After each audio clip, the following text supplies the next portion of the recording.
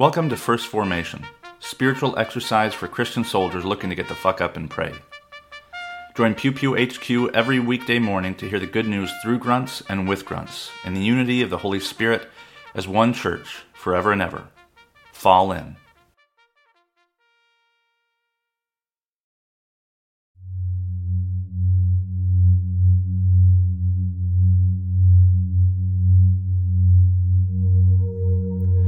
Psalm 119, verses 73 through 80. Your hands have made and fashioned me. Give me understanding that I may learn your commandments. Those who fear you shall see me and rejoice, because I have hoped in your word. I know, O Lord, that your rules are righteous, and that in faithfulness you have afflicted me. Let your steadfast love comfort me, according to your promise to your servant. Let your mercy come to me, that I may live, for your law is my delight. Let the insolent be put to shame, because they have wronged me with falsehood. As for me, I will meditate on your precepts. Let those who fear you turn to me, that they may know your testimonies. May my heart be blameless in your statutes, that I may not be put to shame. Jeremiah chapter 6, verses 10 through 19. To whom shall I speak and give warning, that they may hear? Behold, their ears are uncircumcised, they cannot listen. Behold, the word of the Lord is to them an object of scorn. They take no pleasure in it. Therefore I am full of the wrath of the Lord. I am weary of holding it in. Pour it out upon the children in the street, and upon the gatherings of young men also. Both husband and wife shall be taken, the elderly and the very aged. Their houses shall be turned over to others, their fields and wives together. For I will stretch out my hand against the inhabitants of the land, declares the Lord. From the least to the greatest of them, everyone is greedy for unjust gain. And from the prophet to priest, everyone deals falsely. They have healed the wound of my people lightly, saying, Peace, peace, when there is no peace. Were they ashamed when they committed abomination? No, they were not at all ashamed. They did not know how to blush. Therefore they shall fall among those who fall. At the time that I punish them, they shall be overthrown, says the Lord. Thus says the Lord, stand by the roads and look, and ask for the ancient paths, where the good way is, and walk it, and find rest for your souls. But they said, we will not walk in it. I sent watchmen over you, saying, pay attention to the sound of the trumpet. But they said, we will not pay attention. Therefore hear, O nations, and know, O congregation, what will happen to them. Hear, O earth, behold, I am bringing disaster upon this people, the fruit of their devices, because they have not paid attention to my words, and as for my law, they have rejected it. Acts chapter 19, verses 21 through 27. Now after these events, Saul resolved in his spirit to pass through Macedonia and Achaia and go to Jerusalem, saying, after I have been there, I must also see Rome. And having sent into Macedonia two of his helpers, Timothy and Erastus, he himself stayed in Asia for a while. About that time there arose no little disturbance concerning the way. For a man named Demetrius, a silversmith, who made silver shrines of Artemis, brought no little business to the craftsmen. These he gathered together with the workmen in similar trades and said, men, we know that from this business we have our wealth. And you see and hear that not only in Ephesus, but in almost all of Asia, this Saul has persuaded and turned away a great many people, saying that gods made with hands are not gods. And there's danger not only that this trade of ours may come into disrepute, but also that the temple of the great goddess Artemis may be counted as nothing, and that she may even be deposed from her magnificence, she whom all Asia and the world worship.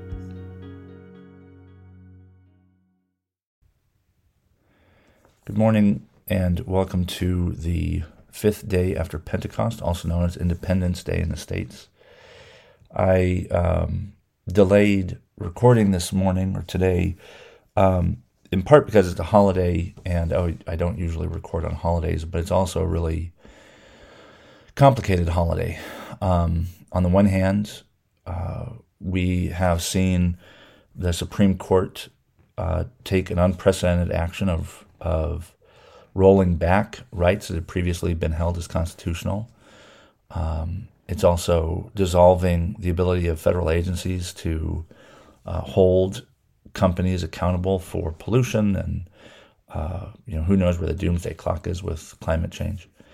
And all of this has been built on the back of a kind of inverted civil rights movement. I say that because if it feels like the rule of the minority, I think that is a fair assessment. Something like 4 of the 9 Supreme Court justices, maybe 5, were appointed by presidents who lost the popular vote, and so they don't represent the will of the people. In the Senate, the same is true, thanks to gerrymandering in 2010 and again now in 2020.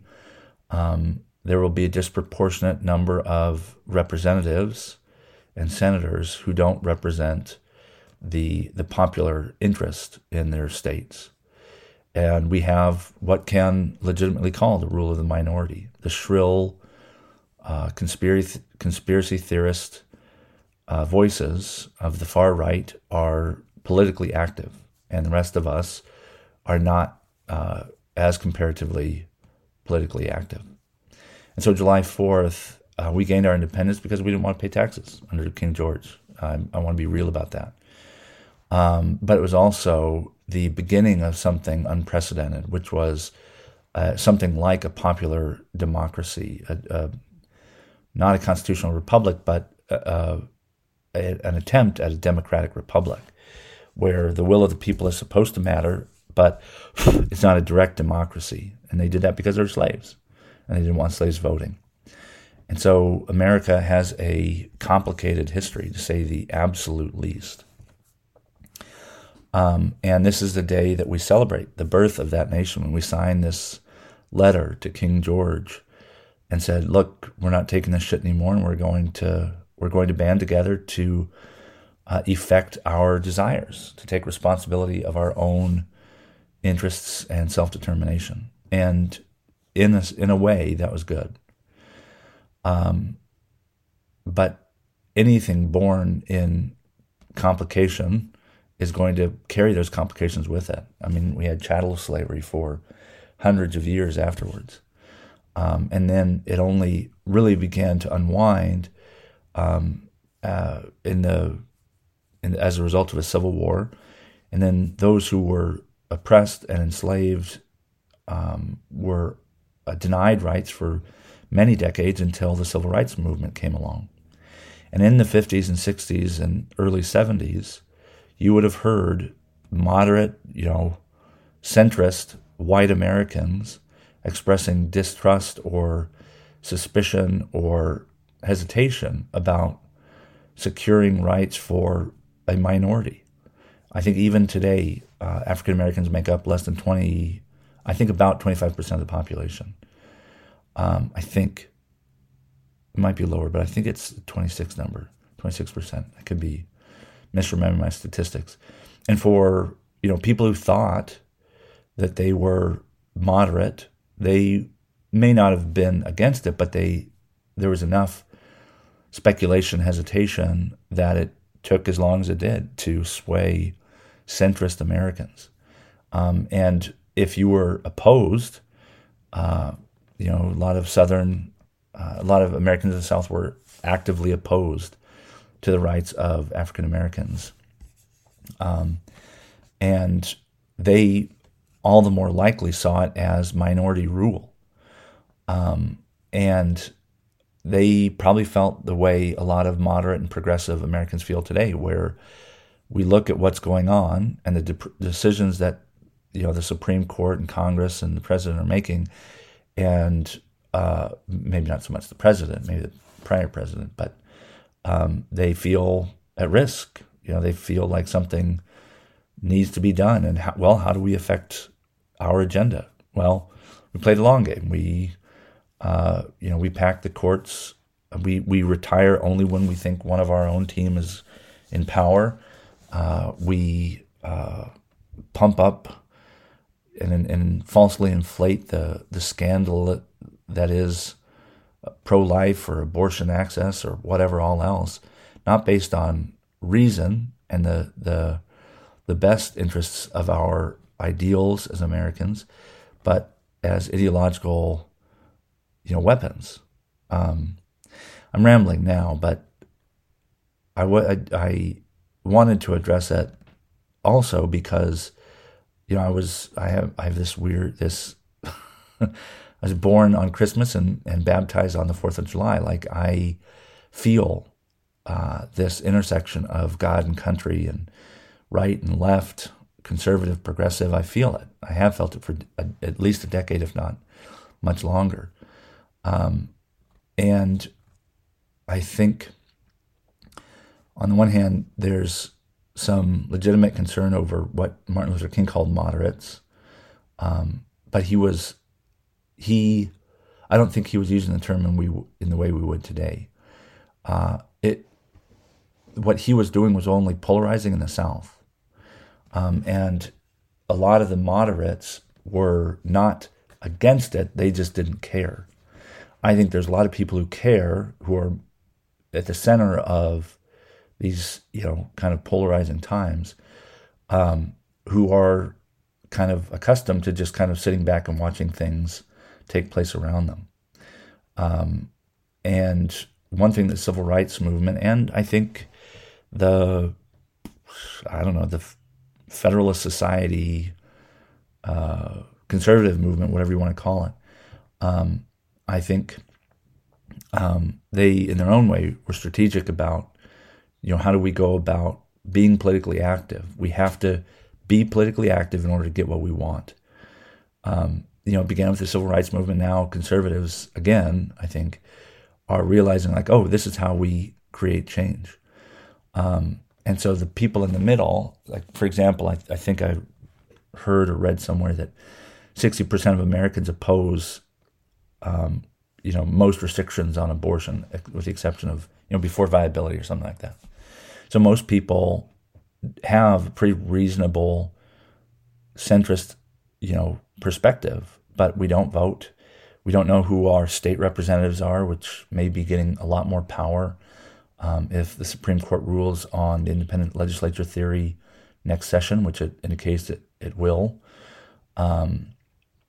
We were complacent. And in our readings today, I couldn't help but notice the line from Jeremiah. People are saying peace, peace when there is no peace. That everything's all right when it's not all right. We're going to go out and celebrate and light fireworks, and everything's not okay. And part of that is, I think we make a god of, in order to affect change, you almost have to make a god of the political system.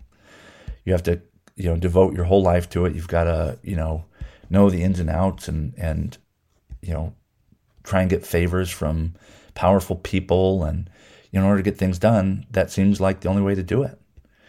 And the reading from Acts this morning talks about, these people are like, our gods are under threat. And make no mistake, that is what is going on. Our God, whether that's power, whether that's enforcing our morality, whether that's our access to feeling superior, that is a god. And in Ephesus, they come together and say, hey, real bluntly, we make these things and they're not gods. And Saul is going around, the church is going around saying they're not gods. What does it mean to be a God-fearing person in a democratic republic like we have? It's not to rely solely on favors and political sloganeering. It's to remain calmly politically active, know who your representatives are, and strike up a conversation with them. Make sure they know that you're watching and that you vote, and then do it. This 4th of July is also the 10-year anniversary of the release of my first book, Reborn on the 4th of July. And I had intended to record more of the book and input some of the audio and elsewhere upload video from my own combat deployment, because I didn't journal. I don't know why. And the email address I used, I no longer have, and so I don't have access to the emails, but I have these videos that I took that I can extract audio from. But because of all the transition, I wasn't able to do all that, and I'm behind schedule. I still want to do it, but I wanted to get a lot more out before the actual release date, which I haven't done. So that's another reason that this July 4th just feels a little bit more melancholy. And I struggle with whether or not to record, because it would be a reminder that I was supposed to be recording Reborn on the 4th of July, and I haven't been. But more importantly, for a lot of Americans in trigger states and not in trigger states, this is a holiday that feels inappropriate. And a lot of, myself included, I'm a little nervous about whether or not there will be like infantile triumphalism on display by conservatives here in Orange County, which there are a lot of. Last week we were at a church, and the pastor made zero mention of Roe v. Wade being overturned, which is a big deal for people not in power, for people who don't have the resources, the means to affect their own self-determination. And so when we look back on a day when a lot of privileged white landowning slaveholders got their panties in a jumble because they didn't like how they're being taxed, like, I'm sorry, that today feels all the more complicated in light of our situation today. And maybe it should always feel complicated. But I think today, this last 7 to 14 days has been particularly problematic for the best ideals, the best angels of our own nature as Americans, where we talk about liberty, we talk about peace, we talk about prosperity, but we make it difficult for people to pave their own way. And that shouldn't be the case. It should not be the case that some get this thing we call liberty and others don't. And so that is a deep paradox of living in a nation like ours.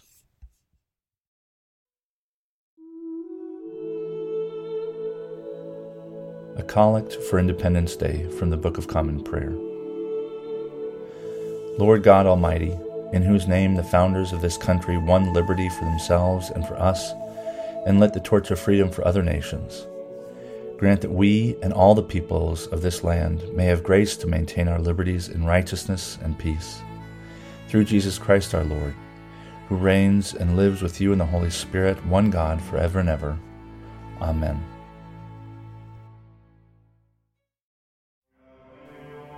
Thank you for falling in to First Formation, where Pew Pew HQ shares morning prayers for the humble, hardy folk caught in the crosshairs of God and country. If you like what you've heard, you can participate in one of the three following ways. First, you can support the podcast at patreon.com/pewpewhq. You can contribute as little as $1 a month, and you can cancel at any time if I ever piss you off. Second, you can become a co-host by recording a lectionary reading for a future episode. Instructions will be provided, and you don't have to be a grunt to collaborate with Pew Pew HQ in this or any way. Finally, you can also record and send prayer requests of a minute or less. Prayers can be included in the episode, read anonymously if you wish, or kept private for me to pray for off-air. So there you have it, 3 ways to participate in First Formation. I hope you'll continue to listen, even if I can't convince you to jump in. This has been Brother Logan Isaac, always faithful, always family. Semper Familia.